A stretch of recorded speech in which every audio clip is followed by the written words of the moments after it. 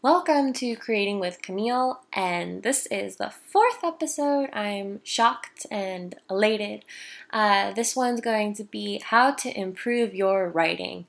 This, I think, will be one of the more specific episodes that I will be doing on this podcast. And bear with me if you're not a writer, but even if you're not a writer, I think these will be helpful tips and guidelines that I personally follow. Obviously, you do not have to, but they have worked for me. And the first one that I'm going to suggest is read. I know this may feel obvious, but it's honestly the most important step. Keep reading every day. I know it's a challenge, especially now that everyone's home and you're probably hanging out with more people now 24/7 than any time else in your life. That's a possibility at this time. So I know it is a challenge to make that time, to find that time, and so often we don't do it. But without reading, there will be no improvement in your writing. And I am not suggesting for this type of reading fan fictions. I am not suggesting online reviews. Do not read online community writings that are, the sites that where people post their written stories and you can read through them for free because it's kind of like they post every day about a new chapter or whatever. That's great, and I do personally enjoy sites like that. However, this is not the caliber of writing or the caliber of reading that will be able to improve your style. And what I mean by that is to improve yourself, you need to read works from people who are above you in talent. People who are better than you, and people who have had and have currently massive amounts of editors, massive amounts of technology and tools at their disposal, so that they have the power to ensure that their work is nearly flawless. Because what I'm trying to explain is that your brain is kind of like a sponge, which means when you are reading, you're in the act of learning. And basically, when you read things that are properly created, your brain will pick those patterns up. So when you begin to write, you can look back at your own words and realize, this sentence looks incorrect.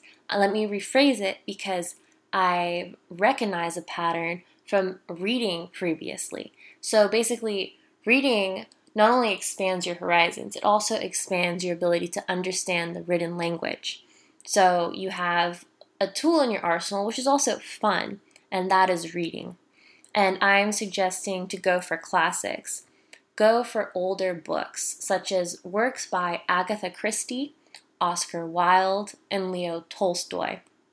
I'm personally trying to read right now War and Peace. I will let you know how that one goes. All these authors, all these creators, they're focused vastly in different areas of literature, but they are all arguably the best in what they have done, the best in what they did. So I suggest learning to appreciate great literature. I'm sure that as a writer you already do, as someone who enjoys creating content, someone who just loves art, you'll understand the beauty of the classics, of the greats. Read works that are popular also in contemporary culture. I suggest this to understand literature trends, to understand where the current market is going and what that means for you as a writer, or perhaps what it means for society in general. I'd say that too, because another thing you pick up when reading classic works is where society was previously.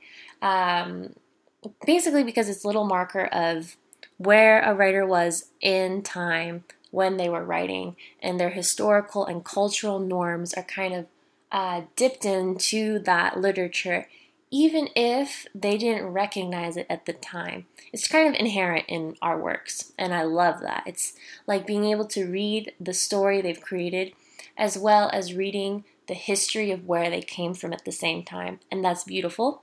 And I think that gives you double duty when you're reading an older book. The second suggestion after read, write as much as you can. This is one of the situations where practice does make perfect, or close to perfect. Just write for fun. Make up little poems or short stories just for yourself in your spare time. As a writer, storytelling is your blood. So if something you're probably doing all the time in your head, why not write it down? If writing is something you probably do in your spare time, I suggest now trying to put it from your mental into a physical version, such as notes. What the little stories you're coming up in your head, put them down, solidify them into the physical realm somehow. I know this for me was a big step because I'd come up with little sayings, little sentences or short stories in my mind, and I wouldn't put them down on paper. I wouldn't put them in the note sections of my phone, and then I'd try to scrounge them up from like the debris of my mind, and they'd be gone. So I'm trying to save you guys some pain from my previous sadness and the thoughts I'll never be able to dredge back out from this brain. So save yourself, put it in the note section, put it on a piece of paper, whatever you can do. Basically, when you do that, you have the ability to come back to those random works that you've created and see if you like how you phrase certain details. If there are concepts that really shine that you would like to be able to use in a future work. Use previous concepts as building blocks for your future creations. That is so important.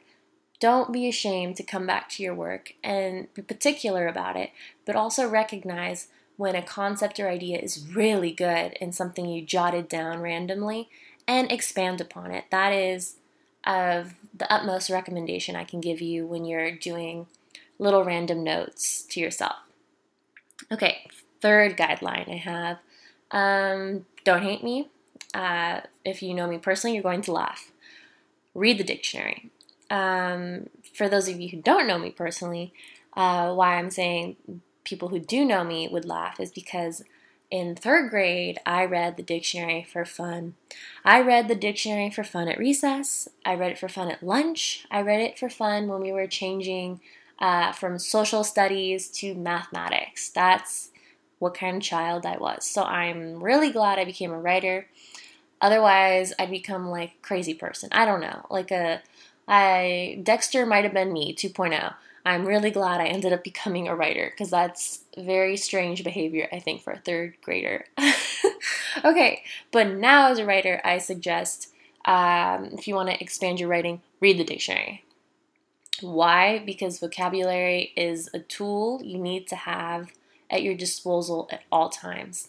I'm not suggesting when you're creating works for perhaps the public that you throw every new word you've learned into it because it gets bogged down and heavy and difficult if someone has to translate every other word you've used. It doesn't make the piece relatable because there's a mental block there for the majority of the population. However, I do suggest using those words every once and again. Sprinkle them in how you will. But I do suggest you know that vocabulary, master it, learn those words. What I did, and what I do now, is I go through the dictionary page by page, read it over, and the words I like, I pluck them out. I have a piece of paper and I write them and the definition, and I come back to those sheets of paper and use the words I at the time liked. I thought they were beautiful, I thought they were concise or intelligent, and I try and use them how I can. And that makes me familiar with those words, and that brings them into my everyday vocabulary. So that's a great thing. So you can have that in your arsenal. So if you want to hone your craft, there is no better place to be able to do that than with your brain. So keep learning and improving, especially that vocabulary. So another tool, another suggestion I have is watch one random documentary at least every month. I know, doesn't sound like this is how you improve your writing. Trust me, this is how I did it. So I know it's strange and it seems like it doesn't belong, but it's because you need to avoid monotony by introducing different subjects or different information to your mental diet. So even though we're in quarantine, this is really the perfect time to start learning something new, like even a new language. Personally, I also started to sign up for random online classes. I signed up for this class about a month ago. I'll share it with you guys. I signed up for a class about sheep grazing and the impact sheep have on the climate change. So this class was supposed to take 4 weeks to finish. I somehow managed to devour this class in 3 days, 3 nights. I live in Los Angeles, so I'm not sure when I'm going to need this information about sheep, but I will be ready if I ever need it.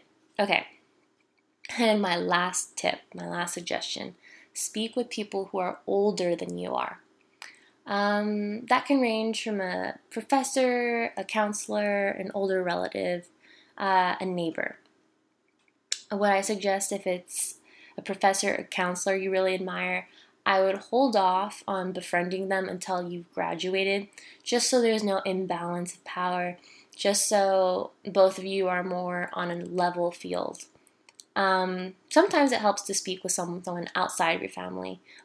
Sometimes it helps to speak with someone outside of your family about life and perspective, and that works too.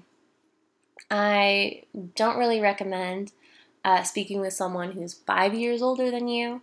When I say older, I recommend a generous age gap. I would say 20 or 50 years older than you are, a generous gap. If you're fortunate enough to know people who are that much older than you, this is my suggestion to you.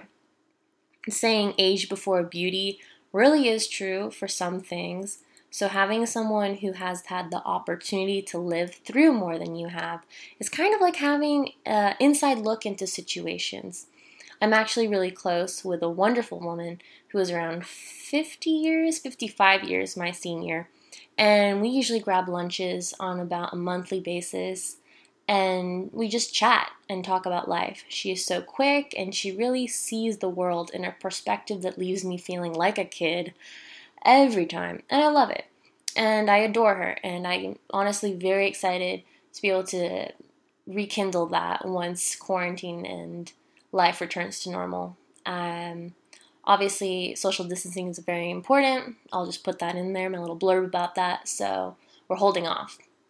So those relationships are very important. If you want to get creative, Zoom. These relationships are important specifically because they keep you humble, because you understand then that there's people who have so much more understanding about life than you do. And it really sparks that curiosity to learn more, at least in my belly. And so that's why I think it's so important to respect and talk with elders. And that's also going to improve your writing, because it's kind of like being able to see further through a magnifying glass. No, binoculars, something where you can just have a better glimpse of the world around you. And I really do hope you like this video, this little podcast. And if you want to hear more, click on the next episode. And thank you for listening to Creating with Camille.